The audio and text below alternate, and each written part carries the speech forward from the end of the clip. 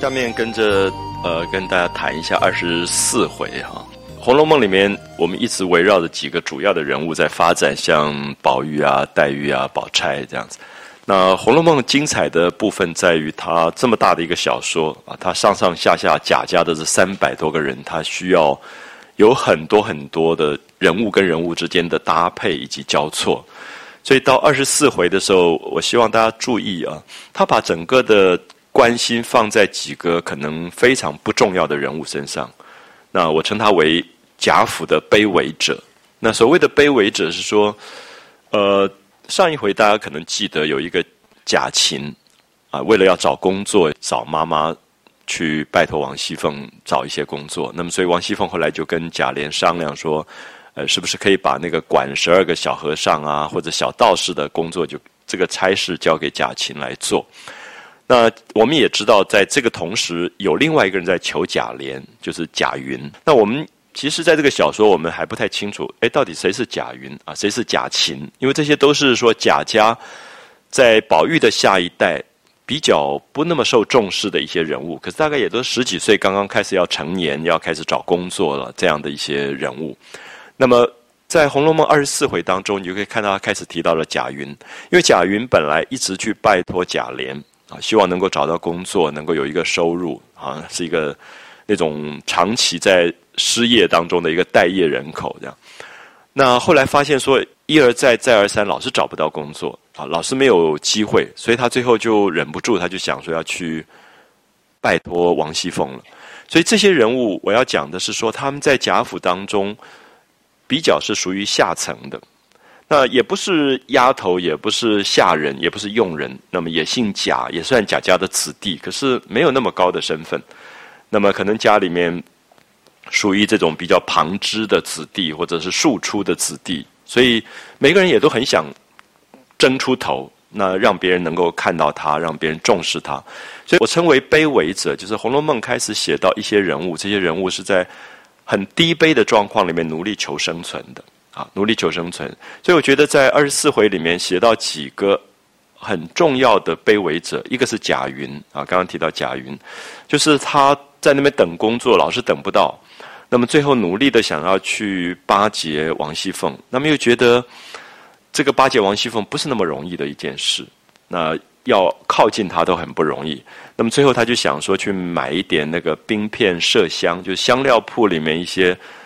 女性用的一些重要的这些东西啊，补品啊，中药的东西。那他又没有钱，他就想去赊账。那他有一个舅舅，亲生的舅舅，他在开这个香料铺，那他就想去找这个舅舅来赊钱。结果你可以看到，他去跟舅舅赊钱的时候，赊这个药的时候，他就碰了一鼻子灰啊。那个虽然是亲生舅舅，可是就跟他讲说，我们最近这个店里面啊，这么小的店铺，那么刚刚好就有人就替亲戚来赊账。那赊账就说我今天先拿了东西，我没有钱，我先把钱欠上这样。结果后来没有想到那个钱就没有还，所以他舅舅告诉他说，因为这个事情发生了，所以我们店铺里大家就立了一个公约啊，就有一个公约，就说任何人替你的亲戚来赊钱，那么先罚20两银子，就立下这样的公约。那这个舅舅我们也不知道是真的假的，反正这个舅舅就是想要打发这个外甥，就觉得说你少来提这个事情。可这里面都可以看到，《红楼梦》不常写到这种在生活里面被压得蛮低的人，就是可能连过日子的钱都没有了。那因为刚才我们看到这种在大观园里面风花雪月的贵族的生活，背后其实有一个很柴米油盐酱醋茶这种很辛苦的生活，作者在对比啊，作者在对比。那我想作者并没有意思说谁对谁不对的问题，而说人世间就有这么不同的生命的情况。那宝玉常常为了一点点小事发愁，可是对于贾云来讲，可能是晚饭都还没有着了啊，不晓得晚饭要在哪里吃，那他去拜托舅舅去想赊一点冰片麝香来巴结王熙凤，就没有想到又被舅舅讲了一顿。那这舅舅大概有点不好意思，觉得这个外甥真的穷到有一点走投无路了，才来求他。所以那个舅舅说，你赊不到东西，我没有办法赊给你东西，那你今天晚上就至少留下来吃个饭这样。结果那个舅妈又在房间里面就在那边说，你怎么那么大方啊，要留外甥吃饭？你忘了刚才你要吃饭，我们还没饭给你吃，就跑去借了1斤面来，现在正要给你下面。那么意思说我只赊了半斤面，跟人家借了半斤面，给你下1碗面，那你留下外甥，外甥要吃什么东西啊？那这个舅妈更狠了，就说连晚饭都不要给他吃。所以这里面其实是作者很写实主义的描绘，而这个写实主义是让你看到人世间一些很卑微者的那种生存的困难，而且就是其实也常常碰一鼻子灰，然后常常被侮辱，那种穷困的时候的那种痛苦的感觉。那么这些部分是《红楼梦》我觉得写得非常非常好的。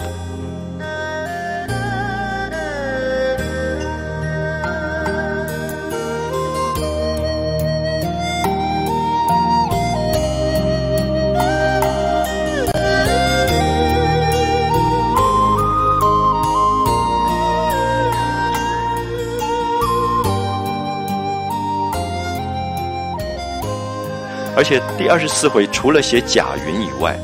还写到一个丫头叫小红。那么这个小红也是一个卑微者，我们从头看到现在一直没有出现这个丫头。那这个丫头当然我们说宝玉身边有好多好多的丫鬟，袭人啊、晴雯啊、碧痕啊、麝月啊，一大堆，所以宝玉要喝茶要洗脸都有这些丫头在伺候他。就有一天很巧，就是所有的丫头都不在了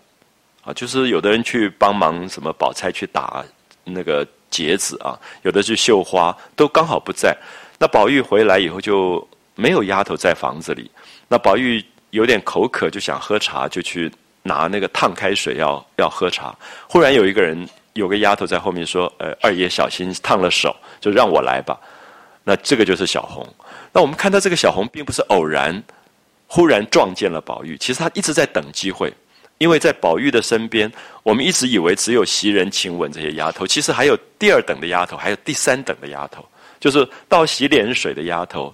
准备洗澡水的丫头，还有扫花园的丫头，是他平常看都没有看到的。就小红这样进来说：“二爷，你小心别烫了手了。”就宝玉一回头看到一个人不认识，宝玉就问他说：“哎，你是谁？你是我屋里的丫头吗？”小红说：“是啊。”他说：“我怎么没见过你？”结果那小红就冷笑了一声说：“你不认得也不只是我啊。”那这句话其实里面有很多的痛苦，就是说，我不知道大家会不会觉得，就是你常常会觉得身边有一群人，然后有这个人相处了几年，然后你都不认识他，名字也叫不出来，其实是一个很大的委屈。那这个好像很不经意讲出来的话，让我们忽然觉得宝玉是一个好像众星捧月一样，所有人都看到宝玉宠他。那宝玉身边也有些丫头，他也很重视，可是没有想到24回里面要写的人都是平常不被重视、看不到，他们的存在好像没有存在的意义的这样的人。那这是我所称的所谓的卑微者。那么作者开始写贾云、写小红，写到这种非常卑微的人物。那小红就帮宝玉倒了茶，那倒了茶以后，刚好外面秋月跟碧痕他们就提了水就进来了。进来以后就看到小红说：“哎，你怎么在这里？”然后就狠狠地骂他了，就说：“你是什么东西？你也可以到这里来。”那他就想说：“你们都不在，因为宝玉要喝茶，我怕他烫了手，就来倒了。”那么这个大家就觉得他是故意的，又觉得准备着要接近主人，准备要改变他的身份。那当然我们知道说小红可能真的是有心的，因为他已经准备了很久，因为他觉得他的一生也都在这样的一个大家族当中，他卖到这里做丫头，他就被耽误在这里，因为宝玉永远看不到他，永远不知道他是谁。那么他就希望接近的话，他的身份命运可以改变。所以我刚才提到贾云努力的要去找王熙凤改变他的命运，那么小红努力的接近宝玉，想要改变他们的命运，这个我称为卑微者。那么这种卑微者在《红楼梦》里面，你不小心看的时候，你常常很容易就错过了啊！因为我们刚刚读了23回，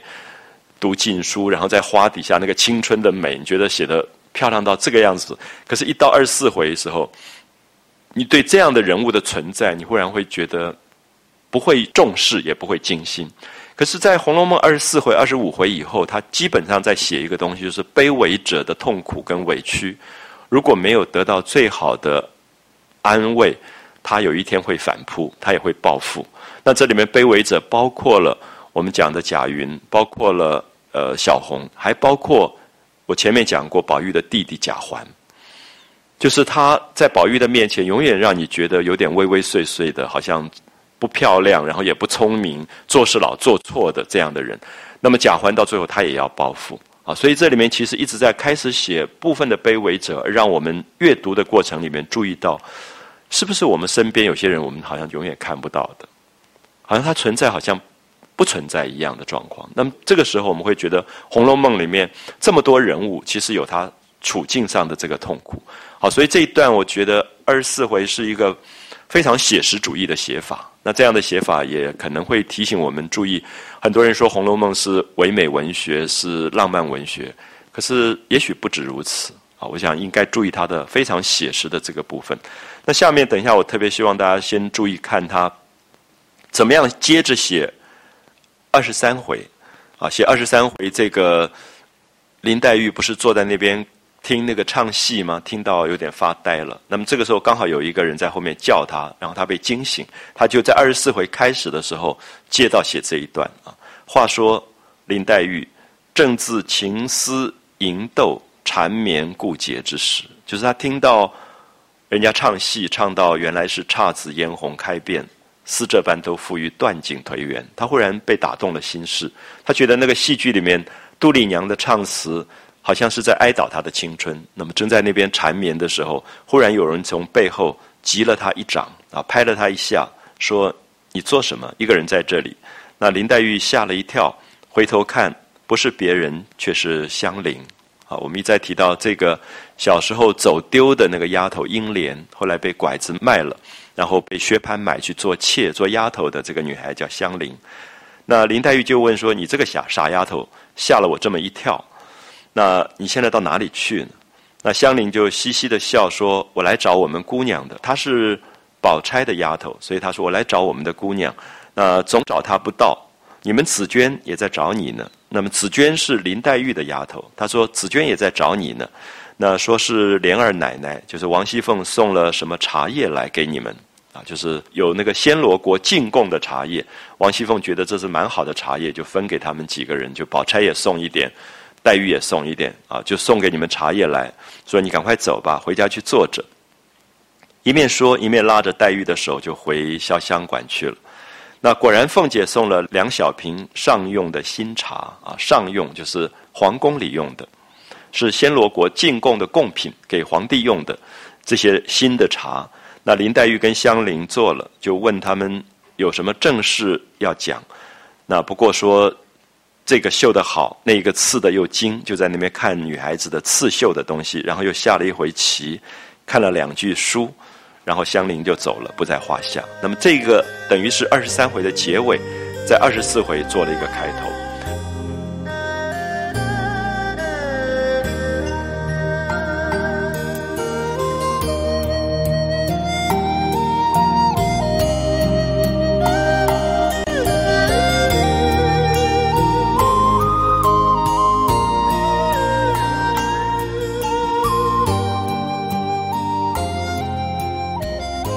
那么下面我们就看到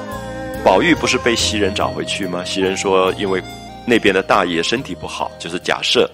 大概感冒身体不太舒服，那么老太太说要请宝玉去过去问候一下，所以宝玉就回家换衣服了。好，你看到宝玉跟着袭人回家以后应该赶快梳洗，换了衣服就去见客，去看这个大伯的病怎么样。可是宝玉很有趣，他一看到贾母那边的丫头鸳鸯来了，他就缠着鸳鸯啊，就是那个像小孩子的一样的感觉。那这一段就写到宝玉被袭人找回房去，那果然看到鸳鸯歪在床上啊，就是这个丫头歪在床上，那正在看袭人的针线呢。那过去大概女孩子最重要的事情就是刺绣，所以没事就是歪在床上就看别人绣的花针脚怎么样啊，就在那边谈论或者品鉴别人刺绣的好坏，所以正在看袭人的针线。那看到宝玉来了，就说你往哪里去了？老太太等着叫你呢，那叫你过那边请大老爷的安去啊，就是跟你的伯父去请安去，还不快换了衣服走呢。那袭人知道他要去拜访客人了，袭人就赶快进房去取衣服，去拿衣服。那宝玉就坐在床沿上，退了鞋，等靴子穿。好，我们看到宝玉所有的打扮都有人事后照料，特别是袭人。所以他平常在家里穿的是便鞋，那么出去要拜见客人要换靴子而且冬天比较冷，就换靴子，所以他就把鞋子脱了，然后坐在床边等袭人拿靴子来换。那么就这么一点点功夫，他就不安分了啊，他就回头看到鸳鸯，然后觉得鸳鸯好漂亮啊。那鸳鸯穿了一个水红绫子的袄，水红的袄，然后又加了一个青缎的背心啊，就是你可以看到民间的颜色配色法都是大红配到绿色啊，这个很像野兽派的配色法，就是民间的颜色都桃红柳绿啊，都是对比色的，所以水红的这个袄子，青缎子的背心，那腰上束着白皱右汗巾，就是一个绑裤子的那个带子啊，可以也拿来擦汗的这个汗巾子。那脸向那边，低着头在看针线。那么这都是从宝玉的眼睛看到啊。宝玉觉得鸳鸯很漂亮，他大概你常常看到宝玉在偷看一个女孩子，都是有点半侧面啊。那低着头，然后在那边看针线，他觉得很漂亮。那脖子上戴着花领子，宝玉就把脸凑在他的脖子上闻那个香油气。那不住的用手去摩挲啊，就去摸这个鸳鸯的皮肤。那我们其实已经有点见怪不怪了啊，就是宝玉看到一个丫头，他就觉得好漂亮，皮肤好摸，然后又闻。那我跟大家讲过说，其实宝玉在这个动作里，其实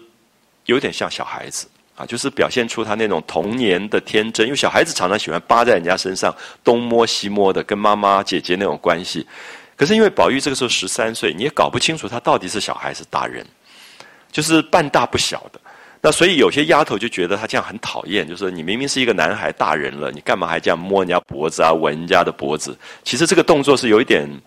亲昵的感觉。可是如果是小孩，你也觉得无所谓。所以我觉得我们读《红楼梦》一定要注意一下，就是《红楼梦》里面这个宝玉这个年龄其实是非常尴尬的年龄。就是如果他10岁，你根本不太在意嘛，就是小孩子，反正扒在你身上摸来摸去的。可是如果他是14、15岁，你又觉得这是不可以，因为你已经是发育的长大的男孩。可他那个13岁，那个半大不小，所以大家对他又有防范，又觉得不知道应该怎么办。那鸳鸯一直是一个比较正经的丫头，他就觉得你干嘛在我身上又摸又闻的这样。所以这个宝玉觉得鸳鸯的皮肤白腻不在袭人之下啊，觉得比袭人那个皮肤还好摸，就猴上身去啊，就猴这个字一个动词，就像猴子一样滚在人家身上，在那边赖皮啊，在那边嬉皮笑脸的说：“好姐姐，把你嘴上的胭脂赏我吃了吧。”啊，这个怪毛病我们已经知道了很久啊，就是他喜欢女孩子插在嘴巴上的胭脂，那又香又甜的，他就要吃那个胭脂，所以他这样一发出这样的怪毛病，然后一面说一面就牛骨糖似的粘在身上啊，像麦芽糖一样就粘在那个鸳鸯的身上。那鸳鸯就很生气，就叫着说：“袭人，你出来看看，你跟他一辈子也不劝劝，还是这么样啊，就这个样子。”那这里面表示出鸳鸯觉得宝玉不应该这个样子，就是你是一个主人，一个男主人，哪里有在那个女佣人身上这样滚来滚去，这样闹来闹去？那当然有时候我们觉得，因为我们见惯不怪以后，其实觉得宝玉常常这个样子。那袭人也有一点纵容他，就觉得哎呀，反正是小孩嘛，这样感觉。所以这里面其实是一个心理上的状态，就是是不是应该把宝玉当成孩子来看待，还是应该把他当成人来看待？这样的一个尴尬的青春期的问题。那袭人就抱了衣服出来，然后就跟宝玉说：“左劝不改，右劝不改。”你记得吗？前面其实袭人为了这个事也生气过，也曾经闹得很大的事情，说你再要去吃人家嘴巴上的胭脂，我就不理你了，怎么样子？那宝玉不是把那个头发的玉簪丢在地上丢断了吗？他说：“如果我再吃人家的胭脂，我就跟这个玉簪一样，就身首异处。”就是宝玉乱发誓的，发完誓他现在又忘了，他又要去吃这个胭脂。那个袭人就很生气，说前几天才发誓说不做这件事了，现在又做了。这里面都在讲宝玉其实是真的小孩子，就是他很多东西讲了就忘了。然后发誓的时候也很真心，可发完誓他又忘掉了啊，就是他自己也管不住他自己的那个感觉，所以他左劝不改，右劝不改，你到底怎么样？你如果再这么样，这个地方可就难住了啊，就是表示说我要走了。那袭人每次吓他就说我不在这里住了，我要走了这样。那一边说一边就催他赶快穿衣服，然后跟鸳鸯一起到前面去，因为鸳鸯是贾母的丫头，所以意思说你衣服穿好，你就跟鸳鸯到贾母房里去，然后就去拜见大伯父，他的那个身体不太好这样，所以他们就到了前面，然后见了贾母。走到外面的时候，人马俱已齐备啊，大家知道宝玉要出门了，所以所有的佣人啊、马啊都准备好了。到了要上马的时候，只见贾琏请安回来啊，就是王熙凤的丈夫，他已经在宝玉之前就去请安了，去贾赦那边请安，他刚好回来，那正在下马，两个人一个下马一个上马，就彼此问了几句话。好，下面就讲到了贾云，你看到贾云等了好久在这个地方，因为他想要接近宝玉，他也想接近贾琏，因为就是失业人口啊，他想要找工作，他想要官说。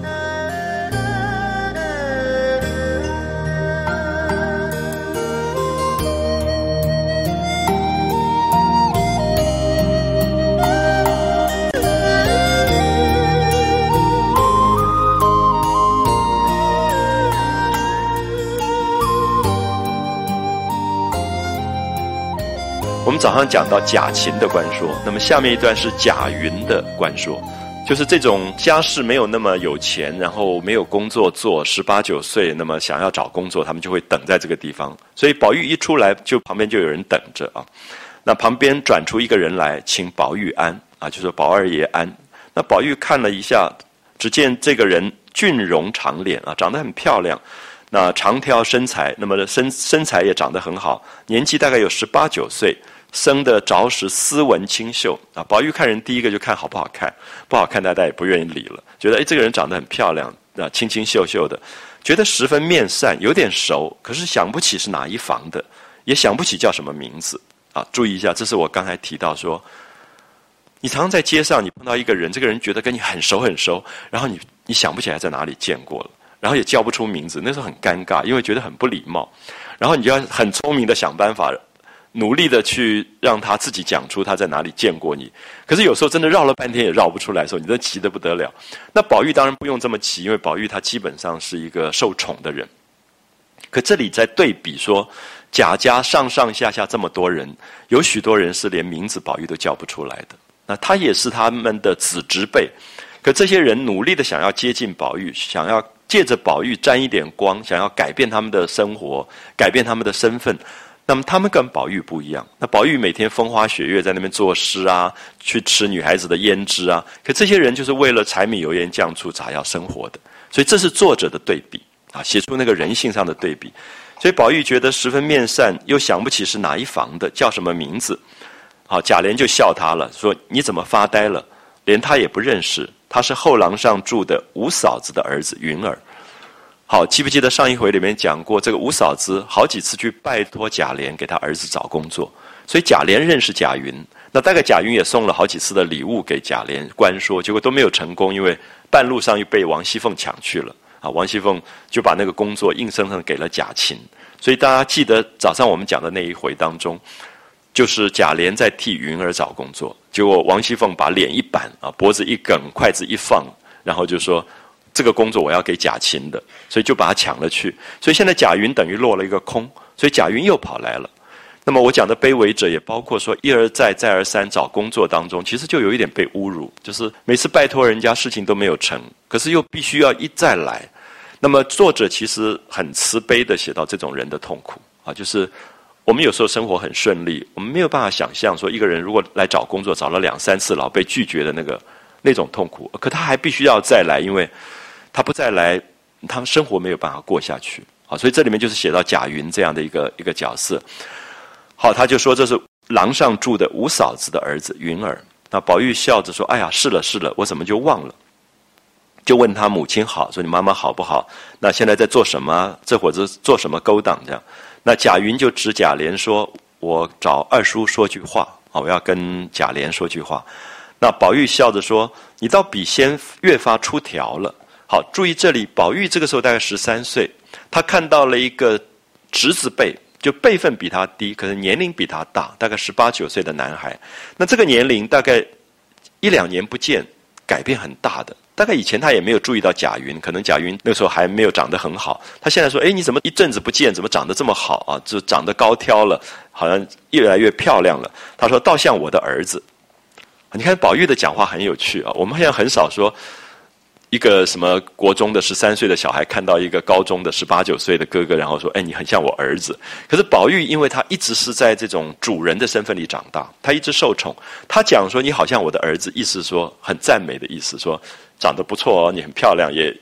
大大方方的，所以这个语言我们现在不容易懂啊。可是贾云，我们会觉得说，一个18、19岁的人被人家讲说，你好像我儿子，他会不会生气？他一点都没有，他高兴得不得了，因为他被宝玉注意到了，他忽然觉得他的命运有可能改变。那这是我刚刚提到说，那个所谓的卑微者的心理啊，其实我们很难了解，就是因为他努力的想要靠近贾琏或者宝玉，能够接近这种比较我们叫做权力核心吧，啊，就是用政治的语言来讲，就是这个家族比较掌权的一些人能够改变他的命运。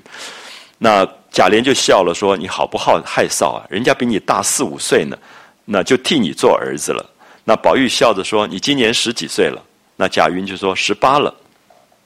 好，下面就讲说这个贾云最伶俐乖巧啊，他非常聪明的一个人，觉得这个宝玉这样讲的话，我就赶快顺着势就叫干爸爸了。那对他来讲是一个很好的一个机会啊。他听宝玉这样说，就笑着说：“哎呀，俗语说，摇车里的爷爷，拄拐的孙孙啊，就说以前的辈分不按年龄的。那所以有的人他的辈分是爷爷辈，可是可能还是个婴儿，说坐在那个婴儿的车子里面的摇车里的爷爷，这样可以懂吗？拄拐的孙孙，就是说他是孙子辈，可是年龄已经很老很老，每天拿个拐杖走来走去的。那么这里面是在讲辈分。那现在我们因为比较少这种大家族啊，所以不太容易了解。我记得我们小时候有时候，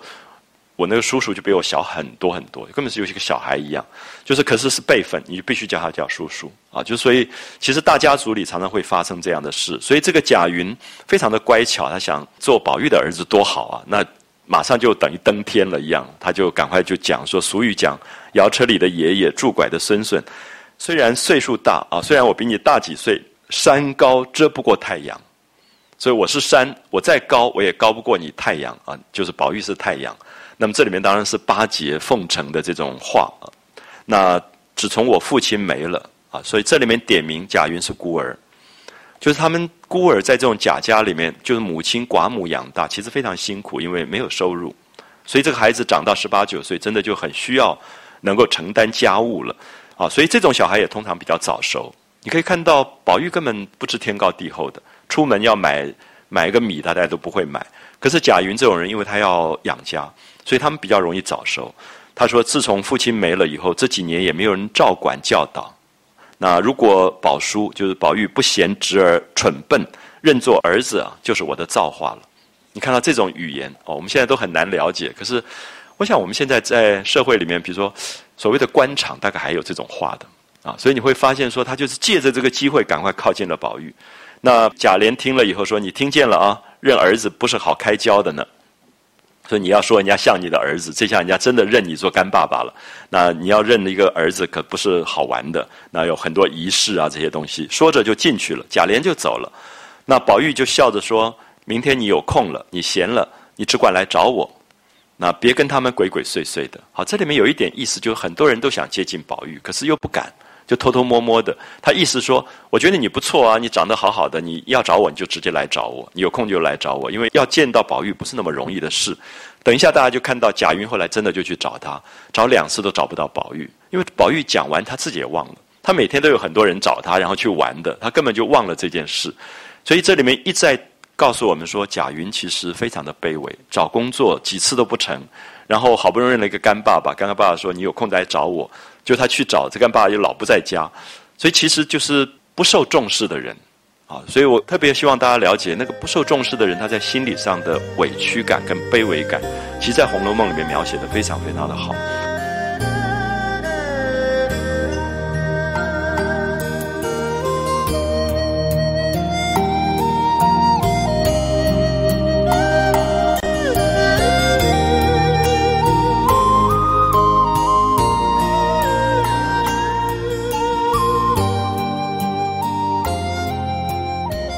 宝玉就跟他说：“你不要跟他们鬼鬼祟祟的，我现在不得闲啊，我现在没有空，因为他马上要出门去看那个贾赦，他的大伯父。他明天你到书房里来，那我跟你说话，我带你到园子里去玩。你看他都答应人家的，说你明天来找我，明天我带你到花园里去玩。结果第二天贾云来，他根本忘了，他去北京王家去玩去了，他自己完全忘掉，就那小孩子约了以后，他自己也不记得的。那说着就搬鞍上马啊，就贾宝玉就搬着马鞍上了马，然后众小厮围拥就随往贾赦这边来了。那见了贾赦，那贾赦不是说身体不好吗？所以他来问说到底怎么回事？那发现不过是偶感些风寒，那么受了一点凉，大概有点感冒，所以他们这个贾宝玉来看贾赦的病，同时要转贾母的话，因为贾母是长辈，贾母不必来探病，可是宝玉要代表贾母问病，就是问安，所以他就先叙述了贾母问安的话，然后自己请安。所以注意，这都是大家族的礼节，就是我是宝玉，我是你的晚辈，我来看你的病，可是我最重要的是要代表贾母来问安，贾母来问他的病怎么样。所以你下面看到贾赦站起来了，贾赦站起来回了贾母，会不会觉得奇怪？贾母没有来，对不对？可是因为宝玉代表贾母，所以贾赦要站起来说，回去告诉贾母我身体没有什么事，劳动了老人家关心之类。因为他在跟贾母讲话，所以他要站起来，因为贾母是他的婶婶，是他的长辈，所以虽然面前没有贾母，可是他必须要跟宝玉这样讲。所以这些规矩有时候是我们现在读《红楼梦》很不容易懂的啊，就是它有很多的繁复的礼节在里面。所以贾赦就站起来回答了贾母，以后才换人来带歌儿进去啊，就说啊，宝玉来了，去见见邢夫人吧，啊，就见见太太，屋子里坐着。那宝玉就退出来，到了后面，进入上房。那贾赦的太太就是邢夫人。那邢夫人见了他，先倒站了起来。好，这里很明显，先倒站了起来，因为他不要站起来的。因为宝玉见他，他是婶婶，他辈分比较高，可是因为疼宝玉，就是很爱宝玉，所以就先站起来了。那请过贾母的安，那宝玉也请了安，邢夫人就拉他上炕坐了。好，下面这一段我希望大家特别要细看啊。宝玉来了，宝玉就非常的受礼遇，就上炕跟邢夫人一起坐。等一下宝玉的弟弟来了，贾环来了，贾环来了就被命令说你坐在那边就好了，坐在椅子上。所以这里面有很多层次的分别，就是宝玉非常受宠，那宝玉的受宠对比出旁边有一些人不受宠的那种委屈跟卑微啊，这是我们早上一再提到说，这几回当中都要细看，就是作者对于那些没有被宠爱的人的那种委屈做了很多的描写。就是如果我们是在宠爱当中长大，我们不太会觉得啊，可是应该要注意到这些部分。所以下面我们看到拉他上了炕，又问别人，又命人倒茶来。那么一杯茶还没有吃完，只见贾宗来问宝玉好。那邢夫人就说哪里找活猴子去啊？那贾宗是邢夫人的儿子，也是玉字辈的。那大概出去玩了一脸脏脏的，所以那个妈妈就在骂他说你简直像猴子一样，怎么这个要找猴子都找不到这么像的啊？就是哪里找活猴子去？你的奶妈的难道都死绝了？就是这些公子都有奶妈带的，所以奶妈在干嘛？也不收拾收拾，弄得黑眉乌嘴的啊！我们小时候常常一回家就被妈妈骂，就是像个猴子一样，因为一身都是脏的，因为在外面玩的脸上黑黑的。所以这邢夫人就在骂这个贾宗，就说怎么弄得这个黑眉乌嘴的，哪里像大家子念书的孩子？就是过去那种大户人家，小孩要穿得干干净净、整整齐齐的，规规矩矩的，没有弄得脏脏。可是小孩子一出去玩，就玩得一身都是脏回来，就被邢夫人骂了一顿。那正说着，只见贾环、贾兰、小叔侄两个也来了啊，因为贾赦生病，所以大家都要来问安。请过安以后，邢夫人就叫他们两个椅子上坐了。好，这是一个对比，你不细看你感觉不出来。只有宝玉上炕，有没有发现？宝玉上炕跟邢夫人坐在一起，然后这两个人坐在底下的椅子上，所以这里面其实有一种差别待遇。好，接着你看到贾环看到宝玉跟邢夫人坐在一个坐褥上，注意贾环的心理因素啊。贾环觉得宝玉来了，宝玉可以上炕，宝玉可以跟邢夫人坐在同一个坐褥上啊，同一个坐垫上面。那邢夫人又百般摩挲抚弄宝玉，就是一直摸宝玉，觉得好可爱啊，好疼他啊，宝贝啊什么，一直叫，一直这样，那心中早不自在。那这是我刚刚一直提到说，你不细看，你不知道《红楼梦》在写贾环的委屈，就是你特别注意这种小孩子，你常常觉得小孩不懂事，小孩子非常非常懂事，所以你一偏心，他马上就知道了啊，就是那种他觉得他被冷落，就是宝玉这么被疼爱，可是他这么受冷落。这是我早上讲过，说现在心理学讲的那个老二个性啊，就是说上面有一个哥哥，那个弟弟常常觉得好好像没有办法活出他自我的感觉啊，所以就是贾环。所以你开始知道说贾环为什么有一点老是畏畏缩缩的，好像站不起来，没有办法有一种神采，是因为他的哥哥在上面受宠，然后他一直觉得他被冷落的那个感觉。好，我们就看到他不自在了，做了没有多久就跟贾兰使眼色说要走了，那贾兰只好就跟着他一起起身告辞。那宝玉看他们要走，宝玉也跟着要走，结果邢夫人就说你且坐着，我还要跟你说话呢。所以你看到这些东西都是差别待遇，就是说贾环要走，邢夫人留都不留，可宝玉要走，邢夫人就说哎，你多坐一下嘛，你多留一下，那我还要跟你讲话呢。好，所以这里面都是让我们感觉到看在贾环眼里，贾环不可能健康了，就这个小孩子有很多很多不舒服的东西，觉得在对比底下他没有受到很好的照顾。那邢夫人就跟他们两个说，你们回去吧，个人替我问你们个人的母亲好啊。就贾环的妈妈是赵姨娘，贾兰的妈妈是李纨啊，李公才，说你们回去跟你们妈妈问好。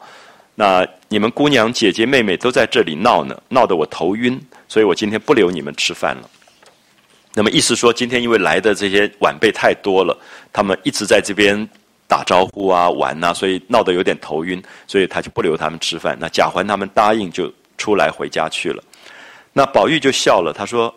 姐姐他们都来了吗？就是宝钗啊或者是迎春他们都过来了，怎么没有看到？那邢夫人就说他们坐了一会儿都往后头不知道哪个屋里去了。那宝玉刚刚说大娘刚才讲有话要说，不知道是什么话。那邢夫人就笑了说哪里有什么话，不过叫你等着，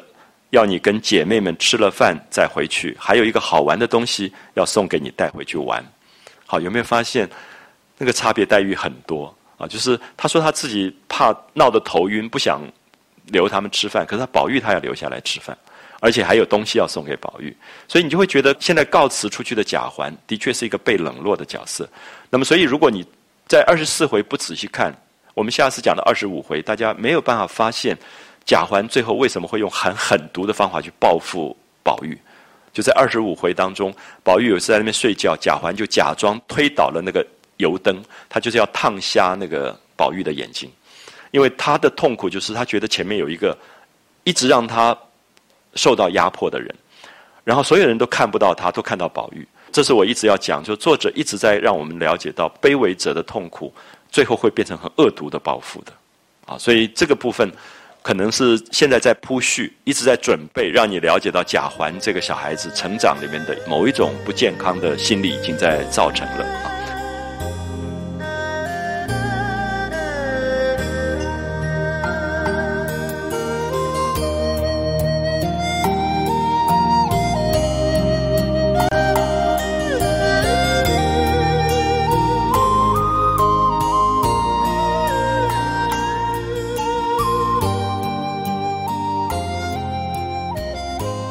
然后他说等一下有个好玩的东西给你带回去玩呢。所以邢夫人跟宝玉两个就说话，不觉又到了晚饭的时节，所以他们就开了桌椅，然后摆了杯盘，然后大家跟姐妹们就吃完了饭，宝玉才辞别了贾赦，跟姐妹一同回家，然后见过贾母王夫人，各自回房安歇，不在话下。好，这个其实都不是24回的重点，24回的重点从现在才开始，就是下面是在讲贾云，就是贾云见了贾琏这么多次，找工作找不到，然后不晓得怎么办，家里有个妈妈要养，然后一直这样下去也不是办法，最后只好硬着头皮说去找找那个舅舅吧。那这个舅舅是贾云爸爸死的时候，贾云很小，那家里没有亲人，所以爸爸的丧事就是由这个舅舅来料理的。那个时候贾云家里还有一间房子，有几亩地，然后长大以后也不晓得这个舅舅怎么料理的，这个房子也不见了，地也不见了，都变成舅舅的了，所以贾云就没有生活的依靠。所以妈妈有时候也跟他说，你去找舅舅吧，那个是妈妈的亲兄弟，那他总会帮你。可他每次去又被讲风凉话，所以他就觉得有点为难。可是这一天他硬着头皮，他又要去找他舅舅，因为讲可以拜托的也只有舅舅，因为舅舅开了一个铺子卖中药，所以他想去赊一点冰片麝香这些贵重的礼物，那可以去关说王熙凤。好，所以他就去找舅舅。下面这段写的极好，完全是写实主义。你可以看到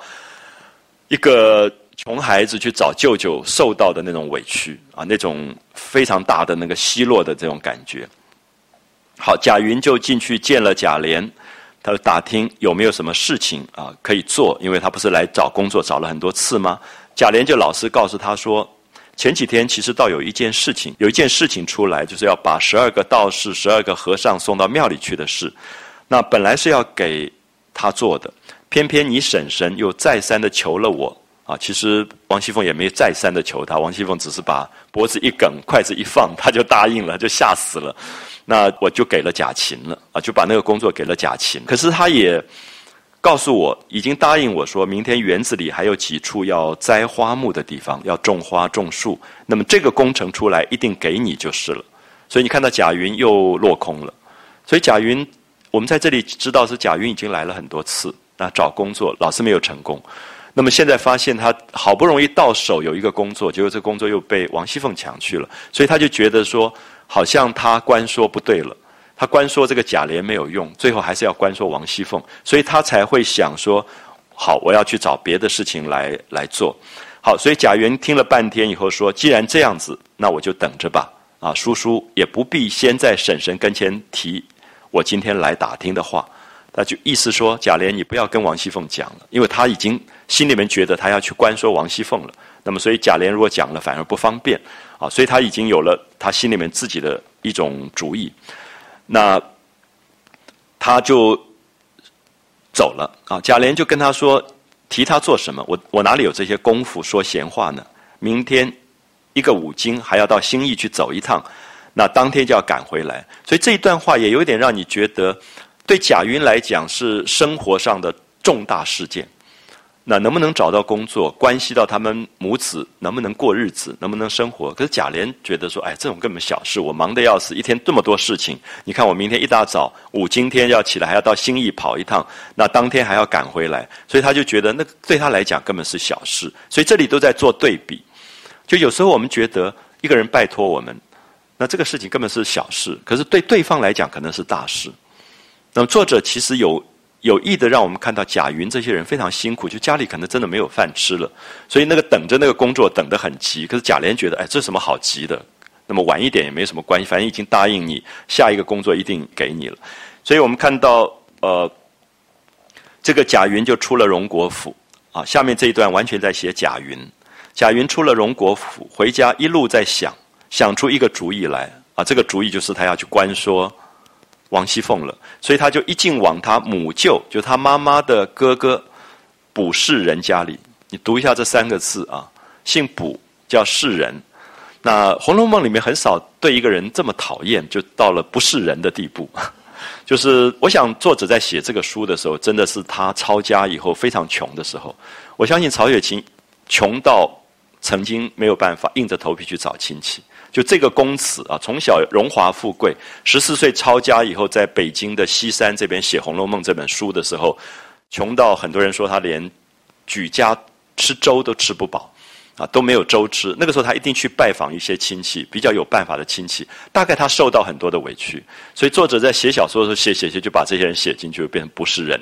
啊，就说这么势利眼的，那对自己的亲生的外甥都会这么难堪啊，这么给难堪。所以你特别注意这3个字不是随便取的啊，卜士人，没有人这么巧，刚好姓卜，然后又叫士人的。那当然是作者对这样的角色是非常痛恨、非常厌恶的感觉。他就讲到说，去找了那个他的母舅卜士人家里来。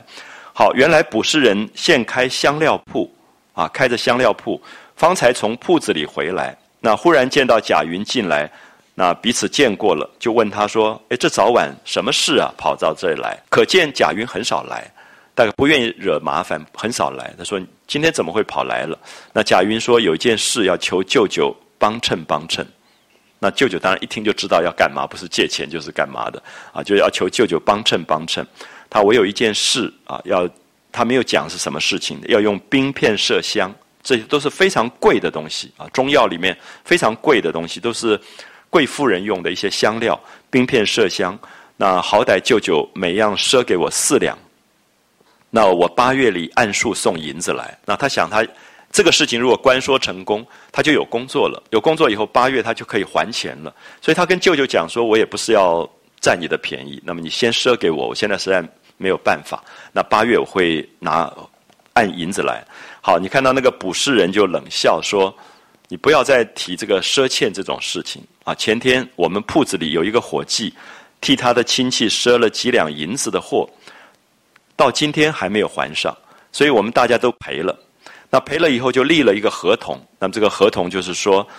以后再也不许替亲友赊欠，谁要替朋友赊欠，就要先罚他20两银子。那这个很严重了啊，就是表示说我不可能今天帮你赊东西了。那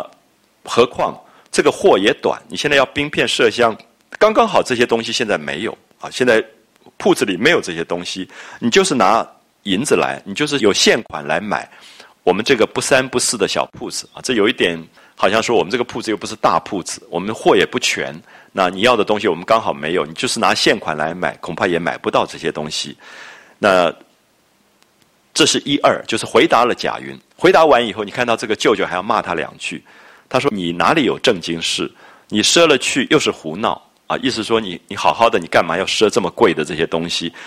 你只说舅舅见你一遭就派你一遭不是啊！可见贾云为什么不愿意来找这个舅舅？因为他每次来就被舅舅骂一顿啊！舅舅就觉得他不成才啊，然后人家都在工作，你也不工作啊之类。舅舅每见你一遭就派你一遭的不是。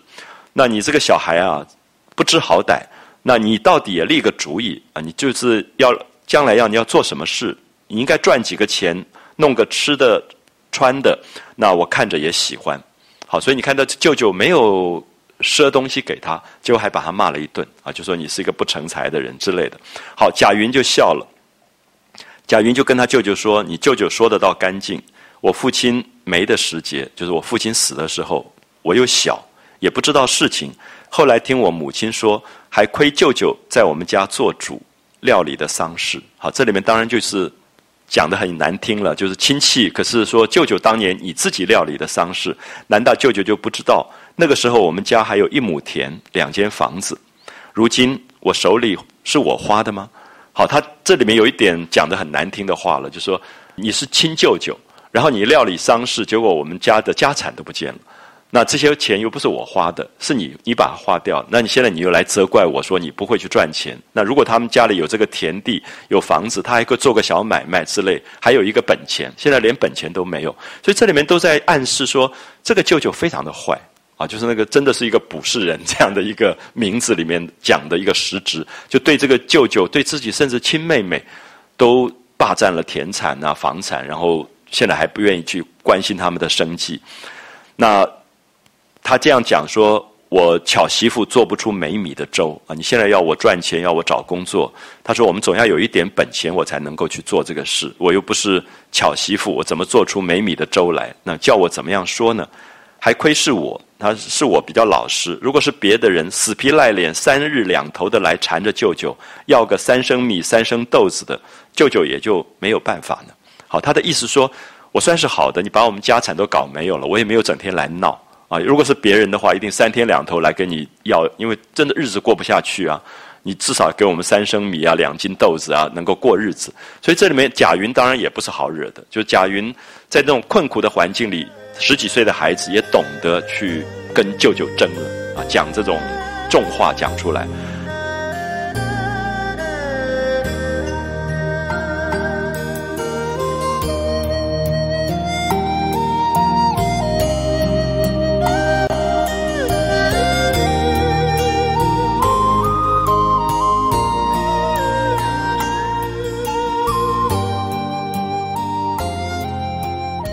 这个舅舅就讲说，我的舅舅要有啊，我如果真的有钱，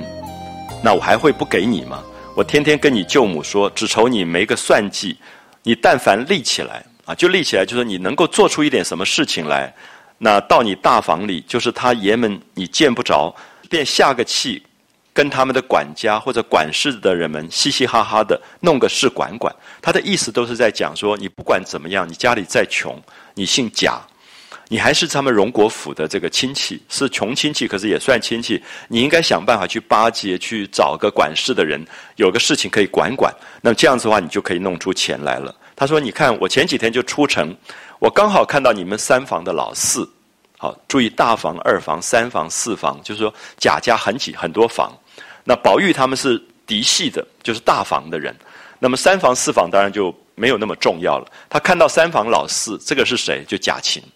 记不记得贾芹早上雇了一个大脚驴，然后雇了一辆车子，就把12个和尚、12个道士送到铁槛寺去，所以就拿了200-300两银子。所以他的意思说，你也学人家，人家官说成功了，就管到一个事情，管到事情以后就有钱了。那么这个舅舅就在教他说，你看我撞到你们三房老四，骑着大轿驴，带着5辆车，车上有40-50个道士、和尚道士往家庙去了。那他不亏能干，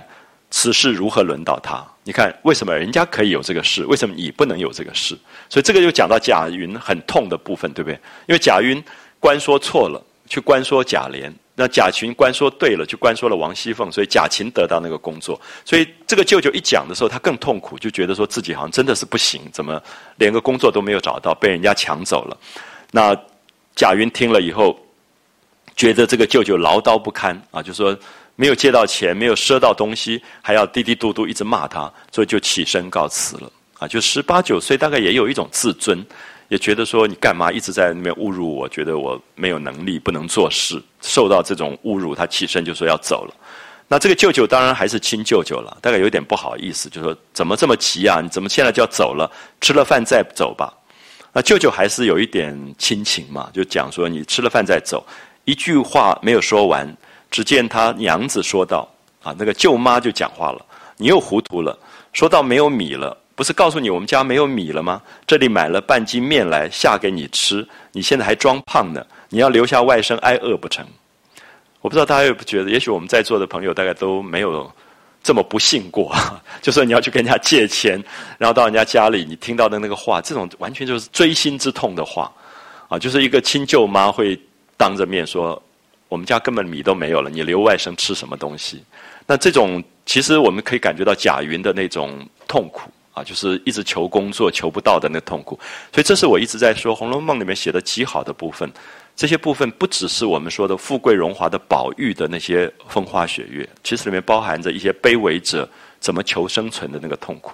啊，就是作者其实完全了解这个东西，所以那个碰壁的那种悲哀啊，她说就骂她丈夫说你还装胖，那留下外甥挨饿不成？那卜士人就说没有关系了，再买半斤来添上就是了，就是留这个外甥来吃饭。那他的太太就没办法，就觉得丈夫这么坚持，就跟他的女儿说：“莹姐，你往对门王奶奶家去借，问问看有没有钱借30-20个。”好，我不知道大家有没有感觉，如果你到一个人家里去，然后那个人最后决定还是留你吃饭，可是又说：“我们到隔壁去问问有没有钱，借一点钱，然后买米。”我想你大概还是说走了算了，就是那种很痛苦，就是他摆明的就说我们自己也过不下去了，你干嘛老在我们这边，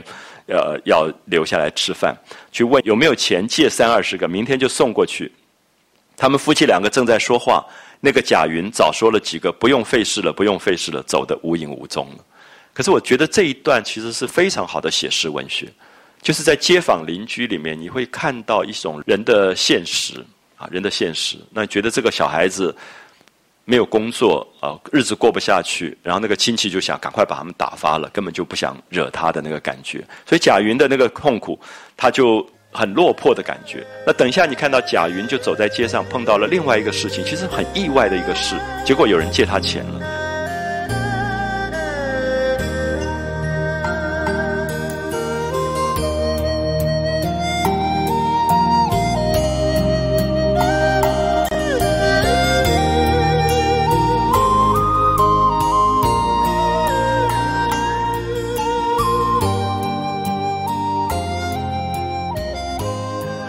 那这个是蛮让我们意外的啊！大家看到下面这一段，有点写到民间那种拔刀相助的一种义侠。可这种人也不是什么，平常也不是什么正经人物，有点像江湖的那种无赖一样的，就街坊里面的无赖，放高利贷的，大家都不太敢碰的。可是非常奇怪，我不知道大家会不会懂得，就是《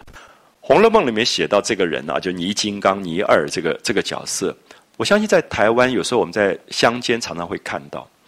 就是有时候你去想说，台湾民间很喜欢的一个人就是廖天丁。廖天丁大概就是这种人，就是他也做小偷，也做扒手，也去劫富济贫，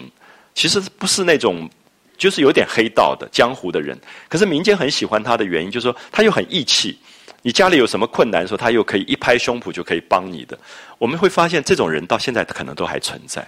啊，有时候一选立委就会选上的，就是因为他在街坊邻居里面，他有另外一种人的义气在里面啊，所以这个东西西方人很难了解。我记得跟西方朋友讲到这种人物的时候，他们不太容易懂。可是我觉得在我们的认识的民间，台湾的民间，其实常常会看到这种人啊。下面你就看到他描写到贾云从他舅舅家出来以后，最落魄的时候，他碰到了一个这样的一个邻居，就是住在他们家旁边的一个邻居，姓倪的倪二。好，那个贾云早说了几个不用费事，走得无影无踪了。那就不再讲卜家的夫妻，且说贾云赌气离开了舅舅的家门，他就回归旧路。那么心里面正在烦恼，一边想一边低头只管走，不想一头就蹦在一个醉汉身上啊！就是因为你有心事，走路就不注意，就撞到了一个人，那个人喝醉了酒，把贾云吓了一大跳。然后那个醉汉就骂他啊，就骂粗话，说你瞎了眼睛，蹦起我来了。觉不觉得那个语言一出来就是黑道啊？完全是黑道的那个语言，说你是老几啊？你竟然敢碰我之类的，那就要打架的感觉，蹦起我来了。那贾云赶快要躲，就被那个醉汉一把抓住了。结果贾云一看，不是别人，就是紧邻倪二，就是他隔壁的邻居这个倪二。那这个倪二是个剥皮啊，剥皮这个字当然不是好话，就是不务正业的，就是那种街坊里面的那种无赖啊，专门放重利债的，就是大概地下钱庄的那种黑道啊。其实我们平常大家也不太敢惹这种人，可这个小说很有趣，就这个时候这个人竟然帮了贾云，就他一听说啊世界上有这样的舅舅，这么无情无义的，结果他就拿钱给贾云了。那我觉得这里面是非常有趣的一个民间个性的这种，就有点像《水浒传》的角色出现了啊。所以大家看一下这个专门放高利贷的这个在赌场里面吃闲钱，然后打酱吃花酒的人，刚刚好从欠钱的人家拿了利钱回来啊，刚刚跟人家要了高利贷回来，吃醉了酒，那不想被贾云蹦了一头，正没出气，抡拳就要打，只听那个人叫道：“老二住手！”就是贾云说：“倪二，老二住手，是我冲撞了你。”那倪二一听，是熟人的语言，就将醉眼睁开，就喝得醉醺醺的，一看是贾云，就把手松了，然后列举着。列举这个字我们现在不太用啊，就是喝醉的人他的脚站不稳，那个脚这样撑来撑去叫列举，这样可以了解，就是他在形容那种人的身体有点在那边摇摇摆摆，喝醉酒的那个晃来晃去的感觉。他说啊，原来是贾二爷，我该死，那你这会儿往哪里去啊？贾云就说啊，告诉不得你，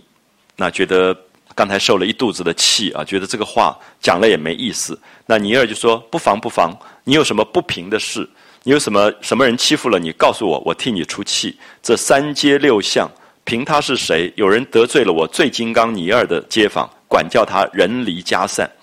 好，有没有觉得完全黑道的讲话的口吻？可是这种人很奇怪，就是说你得罪他的时候，你真的人离家散。可是你把他那个毛摸顺了，他又好得不得了。所以其实这个是我们很难理解的一种人啊，就是我相信我们在座很多朋友都很少接触过这种人。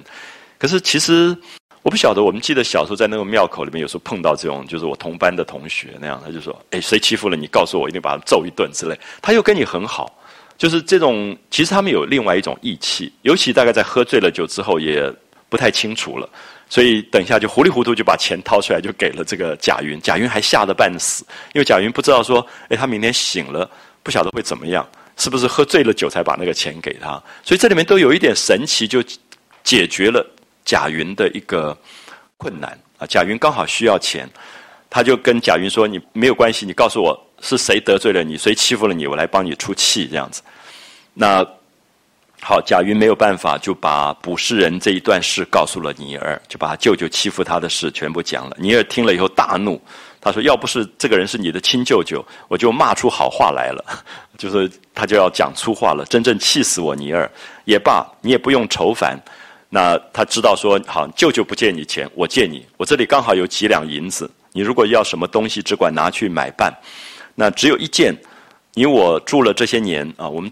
做了邻居做了这么久，我在外头是有名的放账的啊，就是放高利贷的。那你跟我借钱，你要给利息，而这个利息是很高的。那你若有用什么东西，只管拿去买办了，他就跟他说我来帮你出这个钱，你却从来没有跟我张过口啊。他说奇怪，大家都跟我借钱，那你这个贾云，你从来不跟我借钱，我也不知你是不是厌恶我是个剥皮，你是不是看不起我是一个不务正业的人这样子怕低了你的身份，因为不管怎么样你是贾家的子弟，那也不知道你怕我难缠。放利就是利钱重，就是高利贷的要的这个利息钱很重。如果你说怕利钱重，这个银子我是不要利钱的。你放心，我这个钱借你，可是我1毛钱利钱都不要。这个不太像尼尔啊，平常就说这个人根本是地下钱庄嘛，他就是放高利贷的人。可是这个时候他又很义气，所以我们会觉得，有时候我们看到作者写人性写得非常有趣，就是人是很复杂的。那我不知道大家会不会觉得这种人真的可以做这样的事，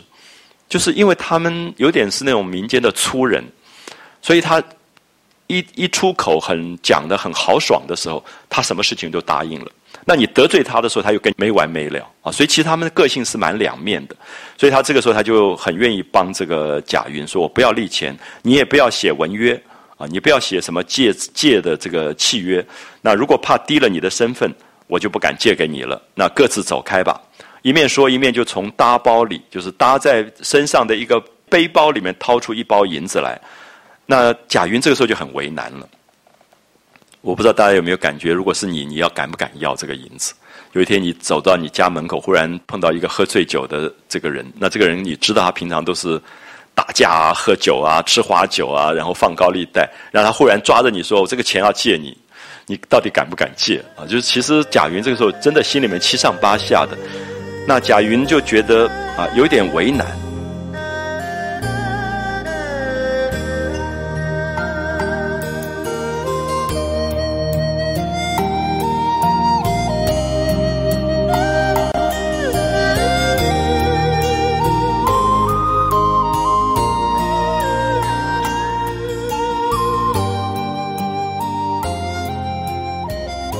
就说平常这个尼尔虽然是个剥皮无赖，可是也因人而施，好像也听说他有时候蛮有义侠之名的，就是有时候他会劫富济贫，看到人家有危难的时候，他也真的会帮忙。那今天如果不领他这个情，又怕他觉得害臊了啊，就是你是不是真的看不起他，倒恐生事，好，不如就借了他的，好，我干脆就拿下来，就借了，改日加倍还他啊，就加了利息再还他，倒也罢了。然后想完以后就笑着说：“老二，你果然是个好汉，我何曾不想着你跟你张口啊？我一直也想跟你借钱，只是我见你所相遇交结都是有胆量有作为的人。”好，你注意这个话，贾云非常懂得语言的漂亮啊，就是他是那种早熟的小孩，那么在街坊邻居里面要混出来也不容易，所以他就要故意巴结这个尼尔，说我知道你们来往都是那种江湖好汉，有胆量有作为。他没有说你们是黑道啊，放高利贷，他说你们是有胆量有作为的人。所以这个我们都要学一学，对不对？有一天你碰到一个立委说，你不要说你是黑道，你说你是有胆量有作为的人，那个话就是另外一种人家听起来比较舒服的那个话，这你是有胆量有作为的人。那像我们这样无能无为的啊，他自己也觉得自己手无缚鸡之力啊，就是那种读书人读到最后找不到工作，其实是比粗人还惨的，因为很多工作你高不成低不就。那我们这一种无能无为的人，你倒不理我，我如果跟你张口，你岂肯借我？所以今日既蒙高请啊，你这么看得起我，我怎么敢不领？那回家按例写了文约啊，那你虽然说不要写契约，我还是写吧啊，我回家我就把契约写好，那就算我借的，那应该要给多少利钱，我也给多少利钱。那个尼尔就大笑说：“好会说话的人呢，我却听不上这话。那既然说相与交结，就是我们是好朋友，相与交结4个字，我如何放账给你？如果是好朋友，怎么可以要朋友的利息？那我不能够图赚你的利钱。那既然把银子借给你，图你的利钱，就不是相与交结了。好，你注意，这种就是江湖道上的朋友，有道上的规矩啊，就是说他平常可以要高利贷，可是你如果是变成好朋友，他看得起你，变成我们都是道上的，他就不要这个钱了。好，所以他就闲话也不必讲，你既肯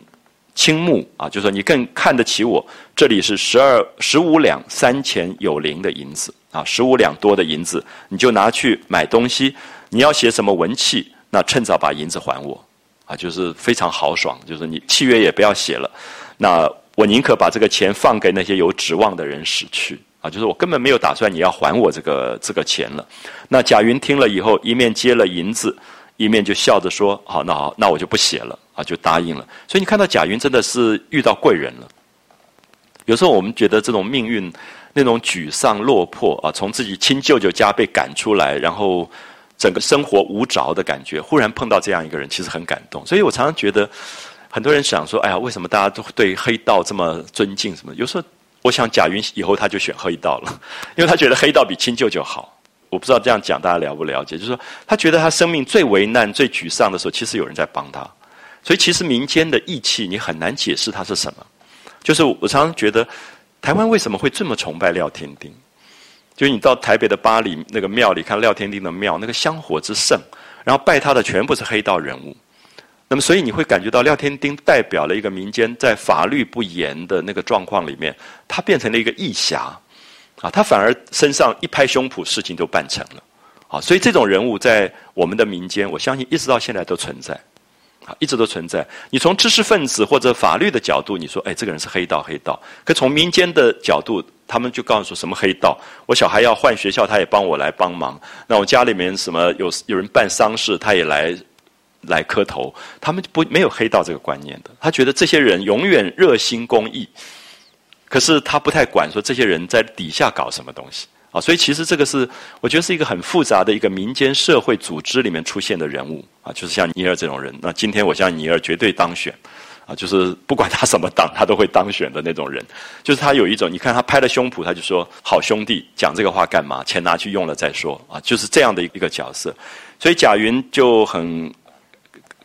笑着说：“我就不写了，那干嘛这么着急？”尼尔就笑了说：“这才是。”啊，天色黑了，所以已经很晚了，我也不让茶让酒，那我还要到那边有点事情，你就回去吧。那因为贾云刚好住在他们隔壁，所以尼尔就跟他说：“我要麻烦你带个信给我的舍下，给他老婆啊，叫他们早些关门睡吧，我今天不回家去了。”啊，所以你看到这个人大概在外面也是乱七八糟的，所以他就跟贾云说：“你跟我家里面的人说，我今天不回家睡了，如果有什么要紧的事。”那叫我的女儿明天一早到马贩子王短腿家来找我。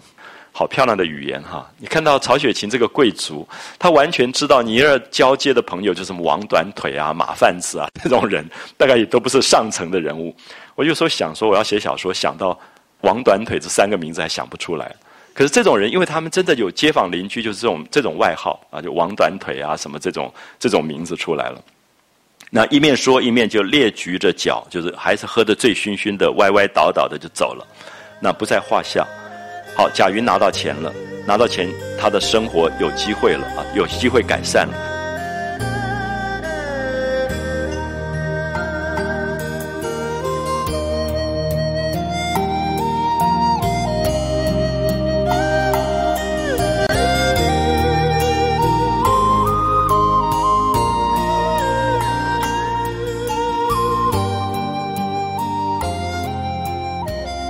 贾云就碰到这件事，心下也十分稀罕。他想，这个尼尔果然有些意思，只是还怕他一时醉中慷慨，是不是喝醉酒了，所以这么大方？那明天如果要加倍的要起来怎么办呢？心内就在犹豫不决，就是还是有点怕怕的啊。就说这么凶的一个黑道，今天忽然这么对你这么好，然后借你钱了啊，他其实有点怕。